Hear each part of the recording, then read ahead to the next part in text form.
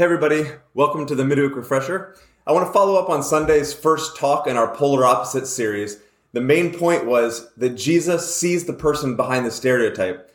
But today I want to take that a little bit further and make it personal about you and Jesus, about me and Jesus. You know, God doesn't just ask us to see the person behind the stereotype with other people. He does that for us too. He sees the person behind our insecurity. He sees the person behind our fear. He sees the person behind our baggage. There's this beautiful story in John 5 where Jesus is walking by the pool of Bethesda, and there's a man there who's been lame, and Jesus says to him, "Do you want to be well?" And the man's like, "Yeah, I want to be well," but they had this belief that an angel would stir the waters of the pool and the first person in would be healed.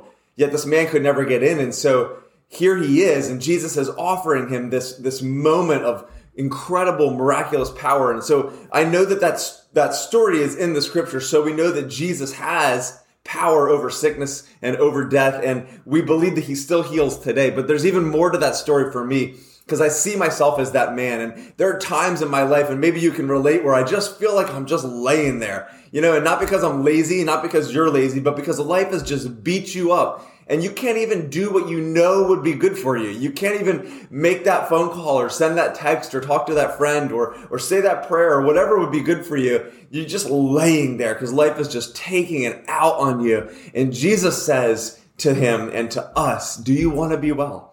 I want us to remember, I talk a lot about what we do for God and how we can live in the kingdom of God. But we have to remember it always starts with who we are, how we are to be with God. And he doesn't just call us to do, he calls us to be. And in fact, I would use a different word than call. I would say he invites us to be. He invites us to be safe in him. He invites us to be found in him. He invites us to find freedom in him. And so he comes along to this man in the same way he comes along to us, and he says, "Do you want to be whole?" See, God's plan for us is to be whole and flourishing disciples, followers, apprentices of Jesus. And he sees that person behind all of our other stuff. Sometimes our failures, our frustrations, our fear, our anxiety, our hurt, our baggage can get in the way of remembering who we are.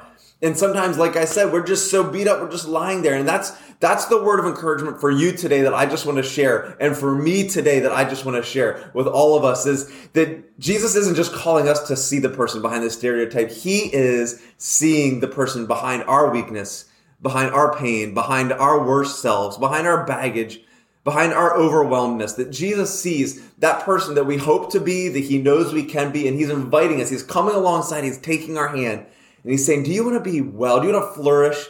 Walk with me. Learn my ways. Learn to walk with me. Come beside streams of living water. Let them overflow inside of you. Let me show you the green pastures." And so there's just this beautiful invitation in God. And so if you're feeling that today, I just want to encourage you that Jesus sees beyond all the stuff that might be in your way right now. And he sees that person that he's calling out to be who you were called to be in Jesus.